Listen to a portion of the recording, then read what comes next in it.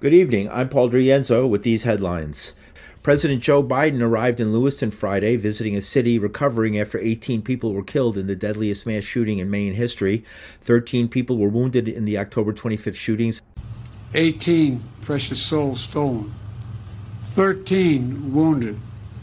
Children, grandchildren, spouses, siblings, parents, grandparents, bowling coaches, union workers, beloved members of advocates and friends of Lewiston deaf and hard of hearing community. The alleged gunman, Robert Card, was found dead of an apparent suicide after a manhunt and shelter-in-place order by officials. There isn't a motive, but family members had concerns for his deteriorating mental health.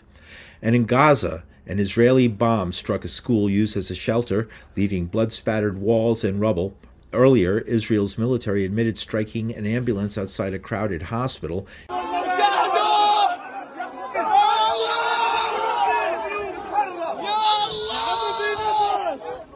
The charity Medical Aid for Palestine says 39 healthcare facilities and 2 hospitals have been struck by Israel's forces. Meanwhile, Hassan Nasrallah, the leader of the Lebanese militant group Hezbollah, denied it wants a wider war with Israel. Nasrallah says his group is drawing Israel's attention away from Gaza to strengthen its ally, Hamas. The Hezbollah leader blamed the United States for the violence and reminded the U.S. of its losses in Lebanon in the 1980s. Those who defeated you in Lebanon at the early 80s are still alive, backed and supported by their children and grandchildren.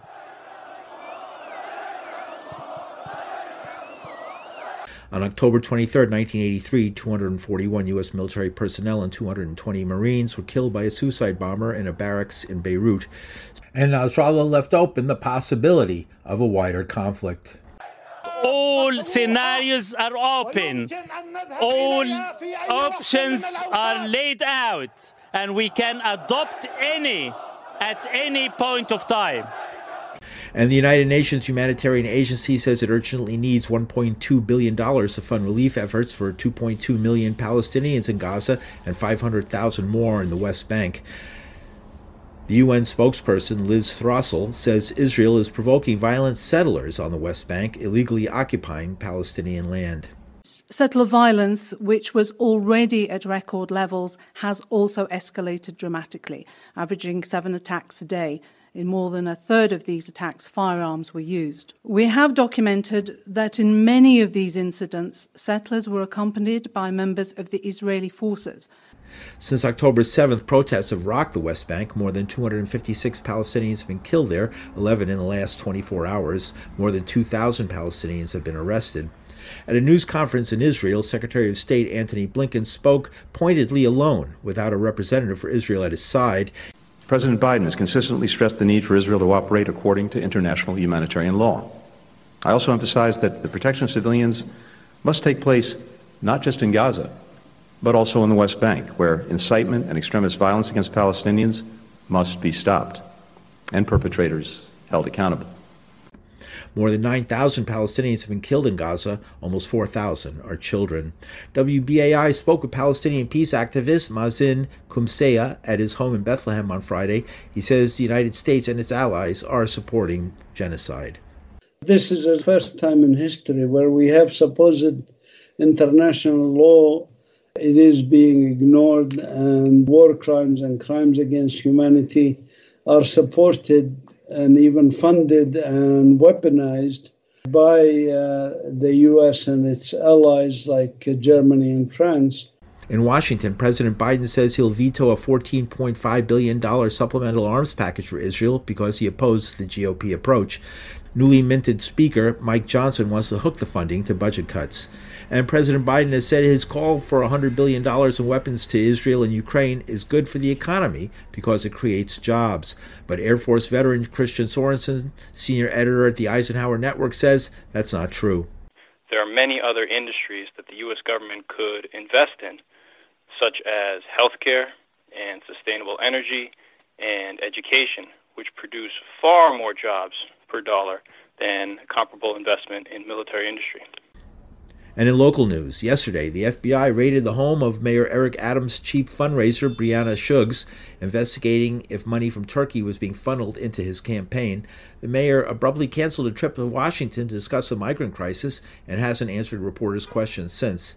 He's not been mentioned in the investigation. And we'll hear more from our guests later in the newscast. Religious-based hatred is on the rise in the United States. The Anti-Defamation League says there's been a nearly 400% increase in incidents of harassment, vandalism, and assault against Jewish people since the war began, while the Council on American Islamic Relations says it's received 774 complaints, a tenfold increase, but probably only a fraction of actual cases.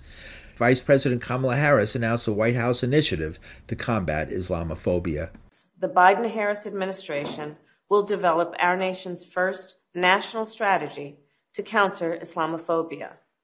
This strategy will be a comprehensive and detailed plan to protect Muslims and those perceived to be Muslim from hate, bigotry, and violence, and to address the concern that some government policies may discriminate against Muslims. For example, the so-called Muslim ban, which President Biden revoked on our first day in office.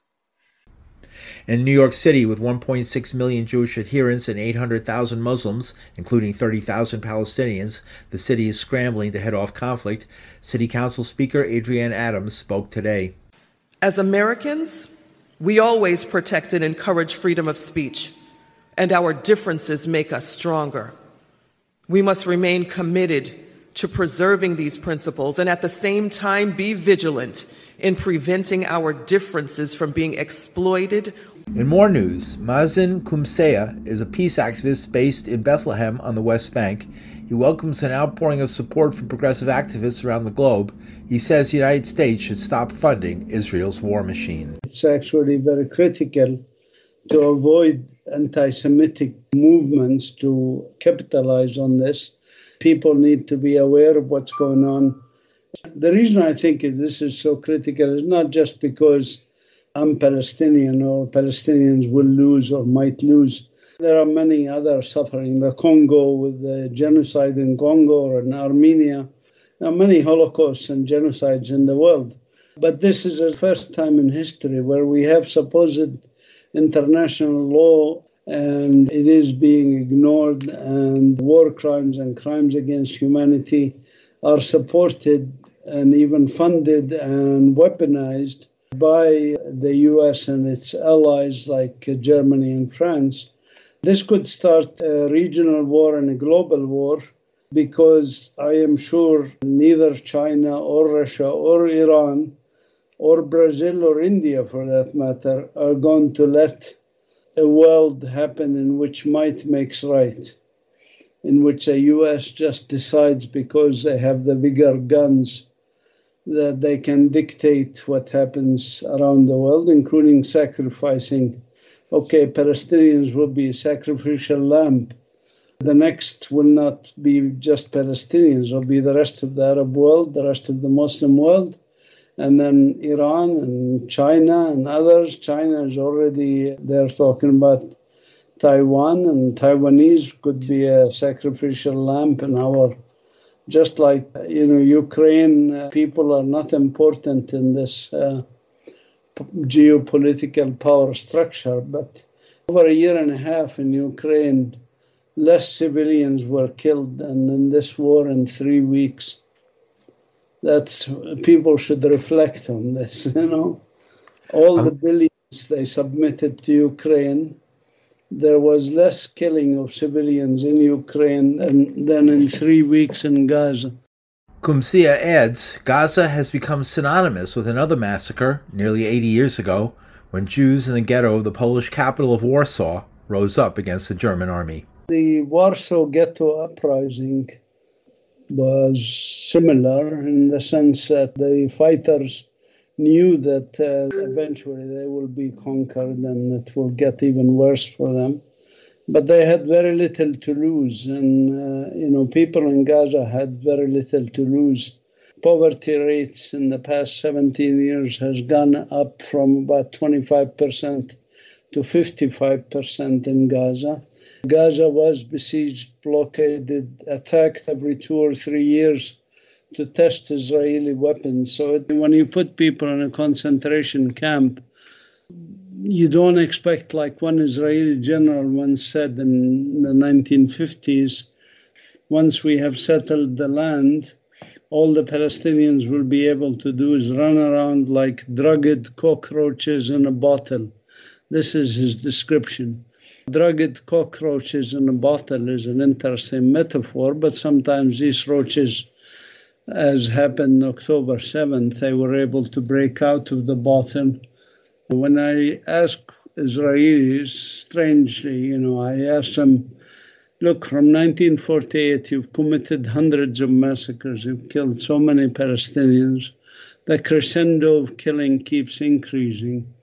Did you see the crescendo of resistance decreasing? Did you pacify them by killing more of them? This war could go on, genocide as you call it, but there is fighting back. So I grew up in the Vietnam War in the United States. The United States went into Vietnam massively more powerful and could not win a victory after 10 years of combat. Are we looking towards this kind of situation, which, fighting from the rubble for years to come? You can look at the psychology of the Vietnamese. It seems hopeless that they're fighting great power. They continued to fight, and even the U.S. resorted to using napalm and Agent Orange to denude all their plants, all their trees. Real genocide was committed in Vietnam, and the Vietnamese kept fighting back.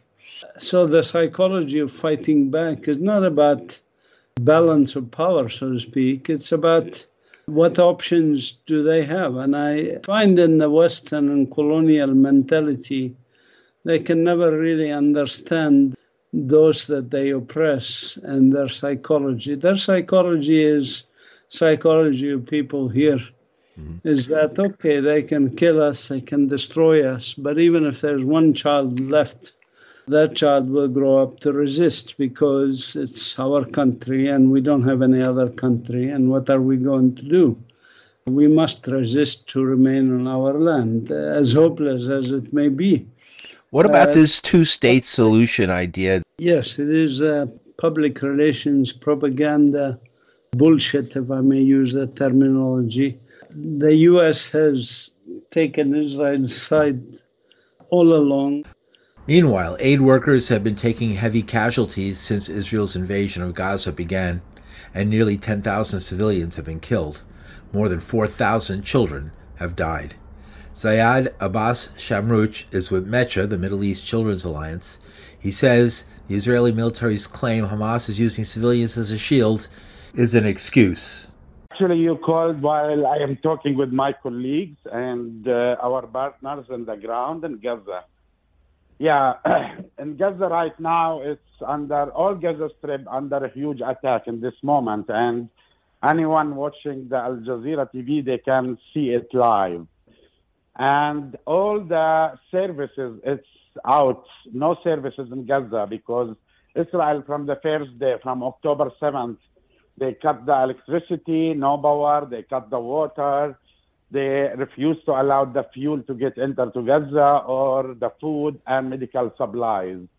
It's the human rights organizations, including the international medical teams, including United Nations, Gaza is in a disaster right now. You have over 5,000 people already killed in Gaza, 15,000 people injured, and you have over 2,000 children. They are already killed, 11 women among them. So most of the people they are already killed, they are civilians. So it's a huge attack. And when it comes to the water issue, water is another huge catastrophic situation because you have 1.4 million people already left their homes. They are already moved toward the south area and Khan Yunis and Rafah and middle area, actually. And these people, they can't access clean water. Many people, they are already drinking the contaminated water, which it will impact them and more disease. People, they are not able to shower. or children, they are not able to shower. And this will be the reason where different kinds of disease will spread among them. In addition to that, there are like close to 400,000 people. They are living in United Nations schools. And you have like over 10,000 people living in each school. And these schools, like one case, it will spread any kind of disease among the people. This is another disaster. Hospitals, they are not able. They don't have the medical supplies. They don't have the power. And they don't have the capacity to treat the people. When you have 15,000 people injured, Gaza hospitals, it's not prepared to receive this kind of numbers. So they expand the hospitals and the parking lots out around the hospitals to try to treat these people. It's a catastrophic situation. And Israel even, they continue bombing. And we saw how they bombed the hospital, and 471 people, they were killed in Al-Ahli hospital and other Al-Quds hospital near the hospital where they bombed. We saw how they bombed mosques, churches. They were bombed in Gaza, and it's a catastrophic. Day by day, hour by hour, the number of the casualties, it's increasing in Gaza Strip. And even if the war stopped today, different kinds of disease will be spread in Gaza. And just I want to remind the listeners that you have over, according to the statistics, over 1,500 people already reported disappeared. And these people could be, they are killed, and under the rebuilds of houses, they were destroyed. It was destroyed during the attacks. What do you say to the Israeli point of view that Hamas is hiding behind civilians, and that's why this is happening, and therefore Hamas is to blame? Israel, they are very, in each war, and this is like the excuses where to kill children, over 2,000 children. It doesn't mean they want to bomb Gaza. It doesn't mean that they need to bomb hospitals or bomb mosques or churches. These kind of excuses just using for the international media, especially the media, they want to take it as an excuse to support Israel. In fact, the people in Gaza and the world, they know Israel is lashing everywhere. They are bombing. And by the way, 2.3 million people in Gaza living on 139 square miles. Anywhere the bomb, it will reach to civilians. And this is the reason. And you have almost over 500 families erased totally because they are bombing houses while the people inside their houses. Even they asked the people from North Gaza to leave, to evacuate. So many people, they left already to the south, and they are still continue bombing the south area where they flee, and they try to take a place secure. No place secure in Gaza. And many reports, I asked the people in the ground, what's going on? They said, the people in Gaza, this is what they say. Israel just targeting every Palestinian, every part of Gaza Strip just because it's Palestinian, nothing to deal with the Hamas or the Palestinian, they are the target. Everything Palestinian, not just the human being, the building, the hospitals, the mosques, the churches, the universities, the clinics. And while I'm speaking with you, now they are writing, a doctor, he is killed while he was in the pharmacy. They bombed the pharmacy. They targeted bakery where they make bread. And now there is a shortage in everything in Gaza Strip. But Israel targeting civilians. And this is the way how they do it. Now what they say to the media, this is what the people in Gaza, they say. Whatever they say in the media all the time, they try to find excuses for this genocidal attack. People in Gaza, they call it genocidal attack because it's killing everyone. And they are using Gaza now as a new lab for a new kind of weapons that the doctors, they reported from different hospitals, the injured people or killed, it seems it's not the same bombs they were using in previous wars against Gaza. So this is how it is the situation right now. And I'm trying to bring the voices of the people in Gaza where they speak with us almost every day if they are lucky to have internet. And this is how they see the things, that they are targeted. And people in Gaza surviving now, who survived? Surviving on luck and collective spirit. People support each other. They try to take care of each other, and they try to survive. And this is how it is. All right, I'm going to leave it at that. Thanks a lot. In Washington, the Senate Appropriations Committee was discussing a bill to provide more weapons to Israel and Ukraine. Chair Patty Murray says the Biden administration is showing the way. That means a package that provides support to the Ukrainians who are at a crucial point in their fight to protect their sovereignty and the end of the butchery of Vladimir Putin's brutal invasion. Meeting this moment also means a package that ensures we stand with Israel as it works to protect its people in the wake of the horrific Hamas attack.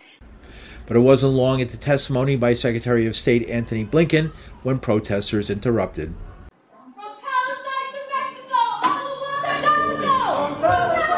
Committee will suspend.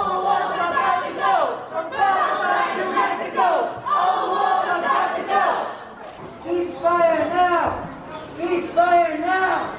Ceasefire now! Thank you. And before I turn back over to you, Secretary Blinken, I just really want to thank the Capitol Police for their very calm and professional manner. We all appreciate it. Secretary Blinken, can you please continue? Thank you. So to continue, since Russia launched its... With hands painted blood red, 12 were arrested. Code Pink activist Medea Benjamin says it's time for a ceasefire.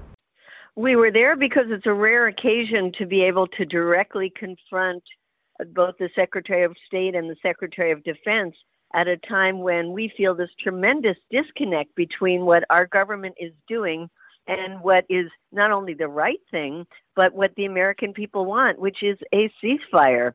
So we thought it was very important to get out there and to interrupt them at this hearing and say not only to the representatives of the White House, but also to the Senate itself, shame on you. Not one of you senators has called for a ceasefire. You're allowing, enabling, giving the green light to Israel for this massacre that's resulting in the death of one child every 10 minutes, and it must stop.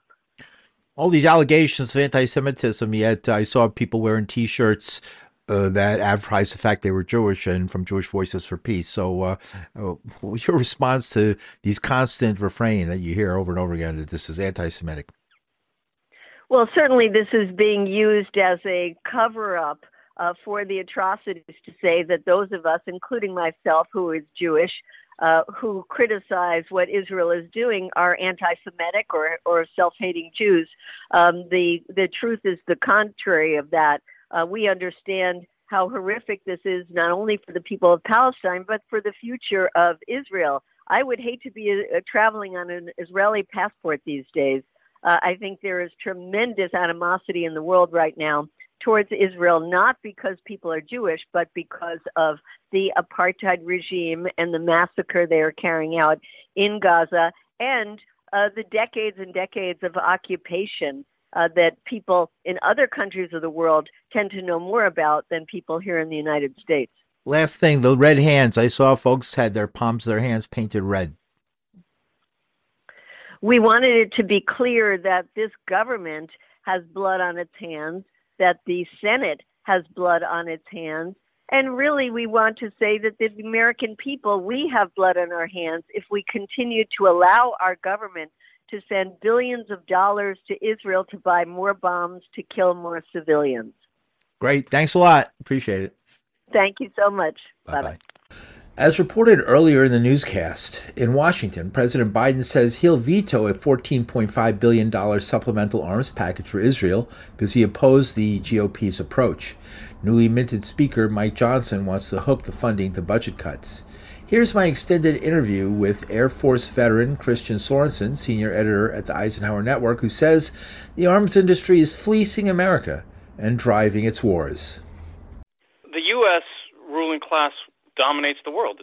It deploys the poor and the working class who comprise the U.S. armed forces around the world in order to bully other countries, in order to protect resource extraction, mostly from the global south into the hands of Western-based multinational corporations, and because the business of war is incredibly profitable to the U.S. ruling class. And so that's the overall strategy. Now, whether people resist or people don't resist, that's up to those people.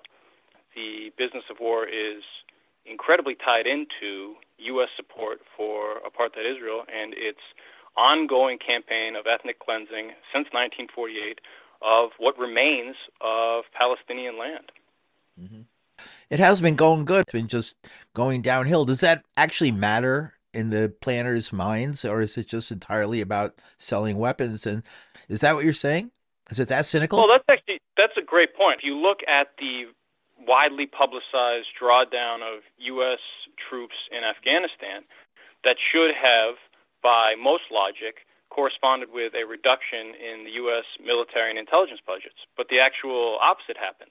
The U.S. ruling class withdrew sizable forces from the occupation of Afghanistan only to increase the militarization of Eastern Europe and the militarization of the Pacific, which had been going on nonstop since pretty much November of 2011 during the Obama administration, when the Obama administration announced the military-industrial complex's pivot to Asia.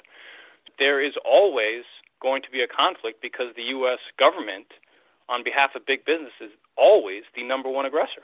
At what point did the United States, the American people, say, we're being grifted here? Well, that's the thing. The American public is getting wise to the racket that is nonstop war, which is one of the main reasons why the U.S. government is now cracking down on information sharing across alternative media and across social media. The U.S. government has long been a strong proponent of domestic censorship, particularly on the issue of Palestine. And we see a concerted effort to cooperate with Silicon Valley and even infiltrate Silicon Valley, according to some excellent reporting over at The Intercept and other independent media, in order to crack down on free expression and sharing of information that contradicts the official narrative coming out of the Pentagon and the State Department on matters of war and peace. Is there a problem in the U.S. military? Can you speak to that at all, of infiltration by QAnon-type people?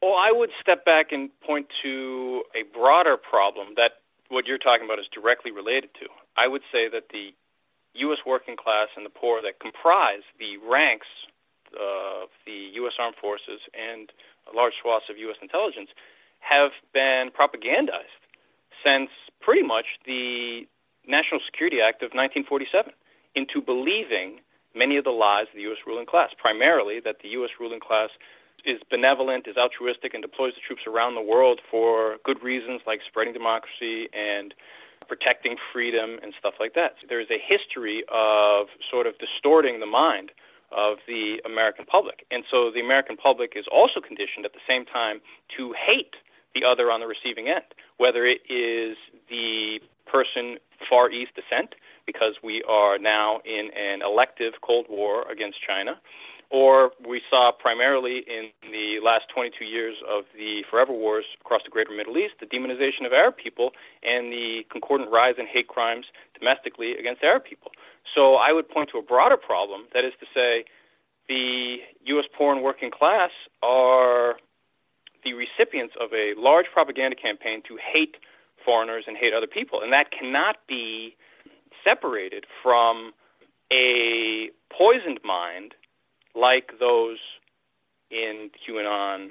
Good evening. An earthquake kills thousands in Afghanistan. Israel's Air Force bombs densely populated neighborhoods in Gaza. An invasion is certain. And Robert F. Kennedy Jr. launches an independent bid for the presidency. With these and other stories, I'm Paul DeRienzo with the news. In northwestern Afghanistan, a massive earthquake has killed more than 2,400 people. It was the deadliest tremor in years. Whole villages were leveled to rubble in the mountainous region, 20 miles from the city of Herat. The healthcare system in the landlocked country has been severely cut, in a country emerging from decades of war and foreign occupation. The Taliban government is almost totally reliant on outside medical assistance, with the United States withholding billions in aid since the chaotic withdrawal of U.S. troops last August. In New York, hundreds protested in Times Square and around the globe on Sunday in support of the Palestinian attack launched from Gaza that took Israel by surprise, killing and injuring thousands. Free, free Palestine! Long live Palestine! Long live Palestine! Free, free Palestine! Free, free Palestine! Supporters of the Jewish state also rallied, but the Palestinian supporters were the more diverse, including many Jewish New Yorkers. The attack, organized by Hamas, came Friday and caught the Israeli military by surprise. An Israeli counter-protester, Jonathan, acknowledged the much-vaunted Israeli intelligence service failed. The Israeli government, when the war is over, needs to do a serious accounting. But right now, I think everyone needs to be focused on uniting and fighting the Palestinians. To what end? I mean, how far should they go? Whatever it takes to keep Israelis and Jews and people who are on the side of freedom safe. Thousands of Palestinians swarmed the fence separating the enclave, where 2 million Palestinians live, mostly descendants of refugees from Israel's founding in 1948. Videos on social media showed fighters as they paraglide into Israel. Others show captured Israeli bulldozers smashing down the barrier. Disturbing videos showed Israeli men, women, and children being taken prisoner. And as Israeli warplanes struck back, lighting the sky with bombs, bodies were pulled from the rubble. Israel's Prime Minister Benjamin Netanyahu predicted a long and bloody war as Israel battles to expel fighters who have captured several Israeli villages surrounding Gaza. A Palestinian protester in New York, Sawad, says Palestinians want peace too, but they're fed up with Israel's brutal treatment. Nobody wants bloodshed, but what can we do? The Israelis every day, every week, they kill 5 Palestinians. They put their houses down. They call them terrorists. Thousands of youngs in the prisons. Mr. Biden, go back to the history. Meanwhile, the United States is moving an aircraft carrier group close to Israel. The United States has doubled down its support of its closest ally in the region. Reportedly, at least 9 Americans have died in Israel since the fighting began. Retired General Barry McCaffrey says intervention in support of Hamas by Israel's neighbors would lead to war. I would just suggest to you our support of Israel will be absolute. And if we see Syrian military intervention, active Iranian intervention, we'll go to war. But writer Miko Peled, who was born in Jerusalem, says the world is ignoring the plight of Palestinians in Gaza, and Palestinian rage is the result.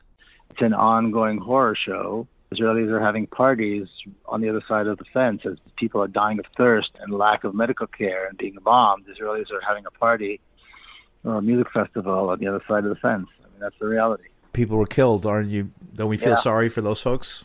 Well, we feel sorry for anybody who's died. Everybody has a mother and a father, so of course it's a sad story. But you create a reality like this, and it's to be expected. Mike Pellet is author of an article on the Mondo Weiss website titled "The October Failures." In his extended remarks, Pellet says the Israeli army and intelligence services have always been overestimated. Their failure in predicting and countering the Hamas attack was itself predictable. The Israeli brutality is something that Palestinians have been used to for 75 years, more than 75 years. And so Palestinians have to live with the brutality whether they fight back or not. I mean, most of the time Palestinians face Israeli brutality for just speaking out, not for standing up and fighting. But so that's part of the that's the day in the life of a Palestinian is a life of putting up with Israeli brutality. But from time to time they stand up, and the sad thing is that the world instead of supporting them, supporting the Palestinians who have really put together tactically at least a brilliant attack. Everybody sides with the oppressor. They're siding with Israel. They're supporting Israel, which has been, designated and accused directly by Amnesty International of committing the crime of apartheid. Mm-hmm. So there's something clearly wrong in this picture. It seems like an older, conservative, all-white. Doesn't seem like it's in the modern world. I mean, they're not recognizing changes that are happening in our world.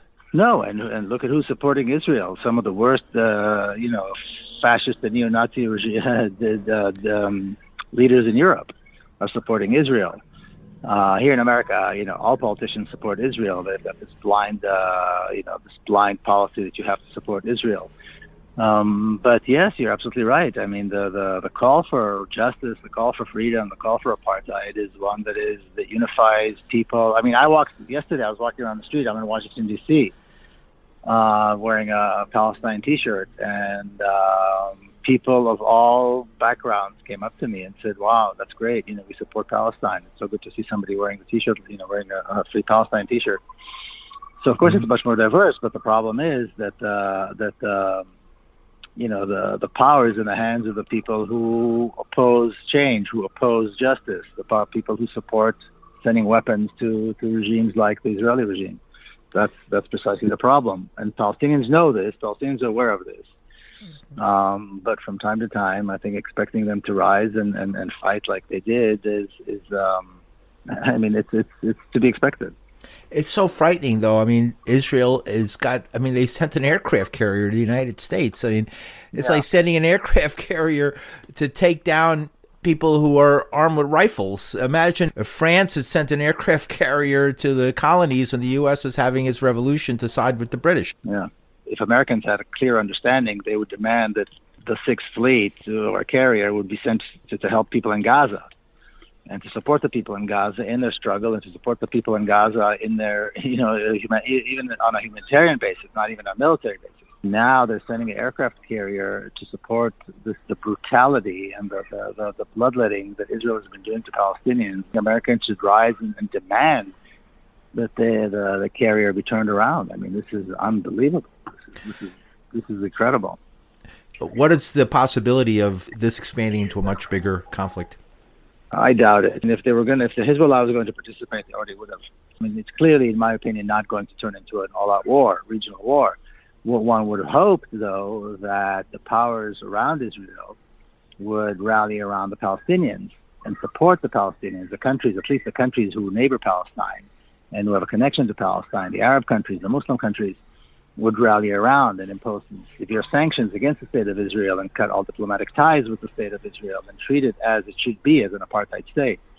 And sadly, that does not seem to be the case, although I have to say the Saudi foreign minister announced that all talks of normalization are off the table right now, which is, of course, in my opinion, a very good thing. Mm-hmm. But I would have hoped that there would be a much stronger rallying around the Palestinian cause at this point when they're standing up and they need support than what we're seeing. Where is this going to head? I mean, it looks like a terrible, invasion, street fighting from the rubble. Yeah. Not quite Stalingrad. Well, they don't, but something akin to street warfare out of the rubble. Well, right now Israel is intent on revenge, and so they're exacting horrible, punishment on innocent civilians in Gaza. But at the end of the day, it's going to end with negotiations.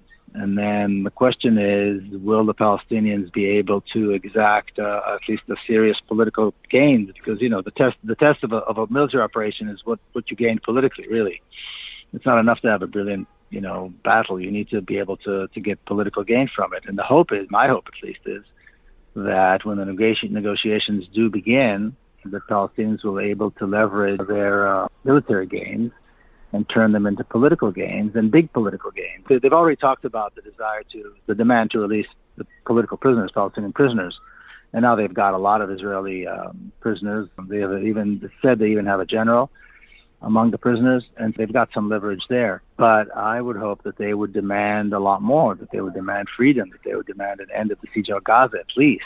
But one thing is sure, they're going to end up in negotiations because these things always do. What will happen beyond that, of course, is the big question. The Netanyahu government, could this be a death knell for them? Nothing whatsoever. They're talking about a unity government. The thing is, people always compare what happened now, October 7th, to 50 years ago in 1973, the October War.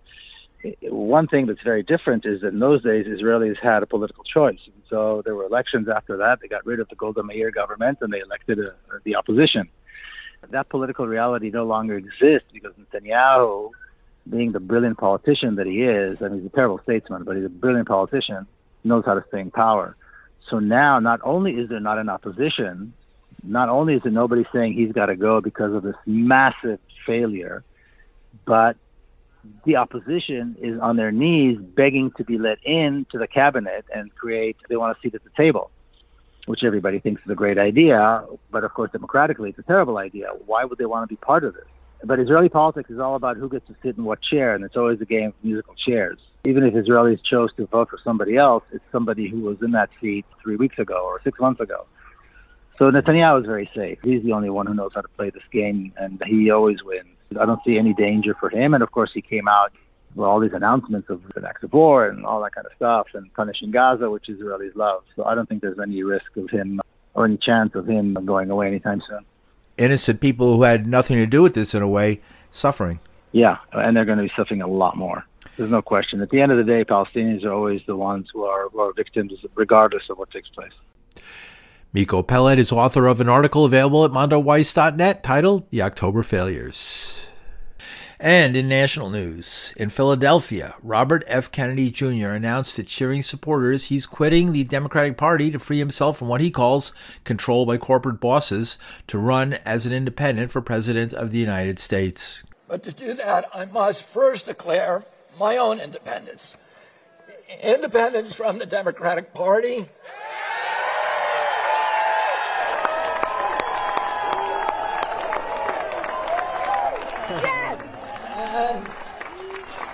And from all other political parties. I haven't made this decision lightly. It's very painful for me to let go of the party of my uncles, my father, my grandfather, and both of my great-grandfathers, Honey Fitzgerald, and Patrick, who was the first Irish Catholic ghetto mayor of Boston, and Patrick Kennedy, who was a ward boss in Boston. Both of them launched our political dynasty over 100 years ago. But my sacrifice is nothing compared to the risk our founding fathers took when they signed the Declaration of Independence 247 years ago. They knew that if their revolution failed, every last one of them would be hanged. They chose to place everything on the line. When John Adams put his pen down after adding his signature to the Declaration, he turned to those present and he said to them, sink or swim, live or die, survive or perish. From this day on, I am with my country. I'm going to make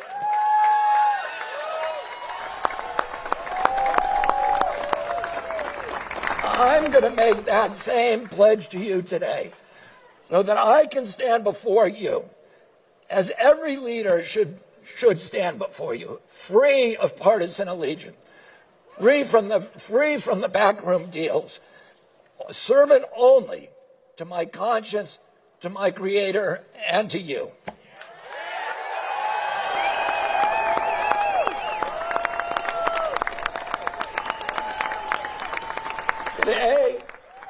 Today we turn a new page in American politics. There have been independent candidates in this country before, but this time is going to be different because this time the independent is going to win.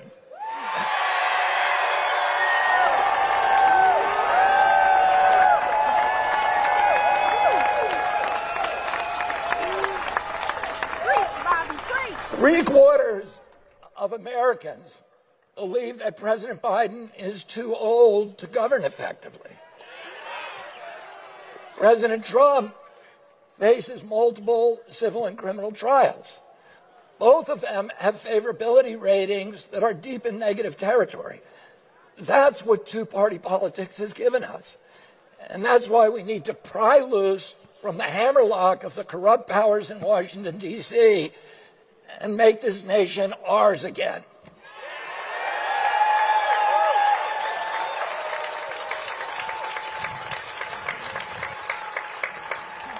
But there's a sacrifice that everyone, including myself, have to make if we're going to reunite America.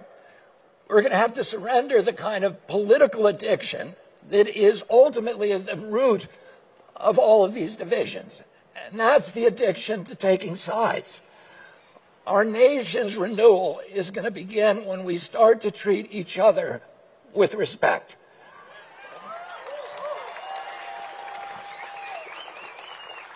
Only then will we be able to step outside our tired, stuck debates. We can ask the questions then that nobody thought to ask. We can discover solutions that were right in front of our face. We will listen not just to the other side, but to those who are part from any side. In a two-sided conflict, both parties have a kind of mutual dependency. Each side depends on the other to define themselves as good guys, in contrast to the other side, who, of course, are the bad guys. Well, if you're a team good, then you'll do anything, no matter how unscrupulous, to defeat team evil. And that's why we've seen both parties sacrificing their core values and the foundational canons of democracy in an all-out an all-out struggle for power. In a war against evil, any means justifies the end. The result is that we ourselves become evil if we participate in that battle. The child who is obsessed with hating a parent becomes that parent. As I've surrendered my attachment to taking sides over the past 6 months, I've been able to listen with new ears to people with whom I disagree and to see solutions that would otherwise have been invisible. I'll give you an example.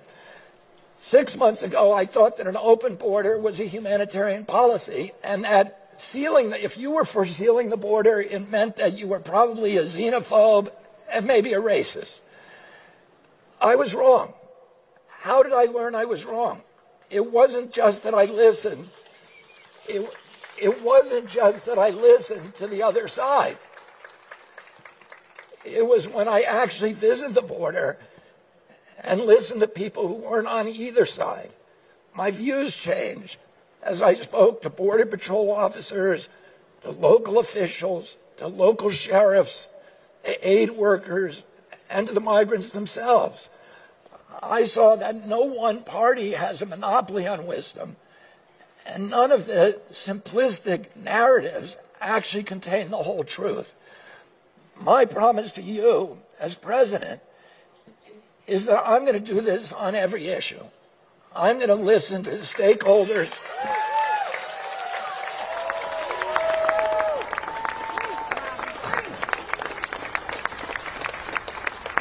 I'm going to listen to the stakeholders from every side and beyond any side. I'm going to uphold my moral convictions, of course, absolutely. But I'll hold my own opinions lightly. I'll look at the evidence and the arguments, and I'll choose not the easy path, not the established path, but the right path.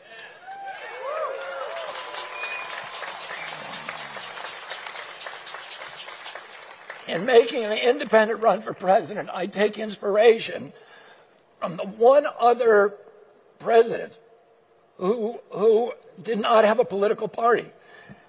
And that president was George Washington. And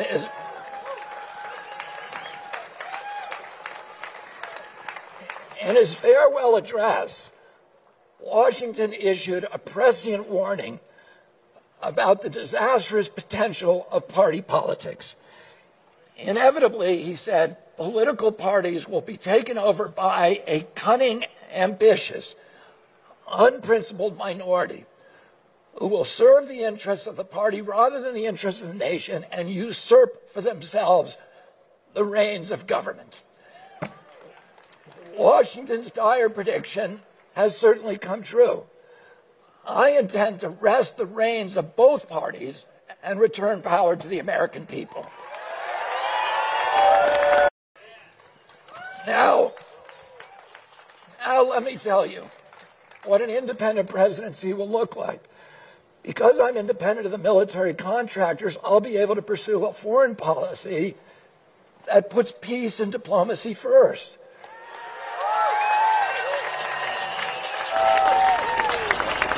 And because I'm independent of wealthy donors, I'll be able to close the loopholes and giveaways that bloat our budget. And because I'm independent of Wall Street, I'll be able to rescue debtors instead of the banks during the next financial crisis. And because I'm independent of big polluters, I'll be able to clean up our soil, our water, our air, and protect our Purple Mountain's majesty.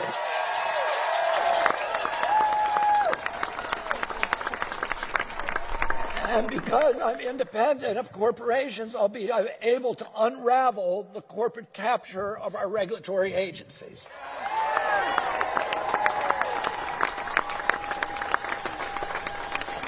And because I'm independent of both political parties, I'll be able to enact bold policies that are outside of the partisan conversation. Let me be clear, though. Being independent of the two political parties does not mean making them my enemy. Dogmatic opposition is just as much a form of dependency as dogmatic loyalty. As president, I'm going to work with officials from both parties who want to join me in serving our nation rather than exploiting and searching for partisan political advantage. That's what a new Declaration of Independence sounds like. Remember this moment. We have a year and 1 month until the election. Let's go take back our country. An environmental lawyer, best known as the son of Senator Robert F. Kennedy, also a candidate for president, who was assassinated in Los Angeles the night he won that state's Democratic presidential primary in 1968. Kennedy Jr. is also known for his iconoclastic views opposing the use of vaccines. The administration of President Joe Biden said Thursday it will continue building the wall between Mexico and the United States because of record migrant crossings. The barrier was made famous by former President Donald Trump with his signature slogan, "Build the Wall." In 2021, Biden pledged no new taxpayer money would go for the wall. Speaking to reporters today, Biden says he can't stop money for the wall already approved by Trump.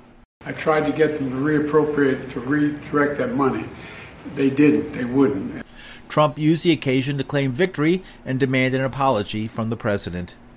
Few places are more impacted by the surge of migrants seeking asylum in the United States than New York City. Mayor Eric Adams, who's about to embark on a trip to Latin America, says more than 120,000 asylum seekers have come to the city since last year, with a projected cost to taxpayers of $12 billion. The city has moved to suspend the right to shelter, a 1981 consent agreement requiring the city to provide temporary housing for unhoused people, the only city in the country with that requirement. The mayor criticized the Biden asylum policy in an interview on Wednesday. The president has done a great job. We've stood side by side around crime. We stood side by side around environmental issues. But on these issues, I believe the White House is wrong. The executive director of the Coalition for the Homeless is David Giffen. He tells WBAI the mayor's proposal would undo 80 years of progress on behalf of the poor and unhoused in New York. It is the responsibility of the government to care for the needy. This is the birthplace of progressivism. The fact that the mayor and the governor now are turning their back on the long ideals of New York City, on the humanity and compassionate and practical approaches that have allowed us to thrive as a city for the last 100 years, is a betrayal of everything that's made the city great.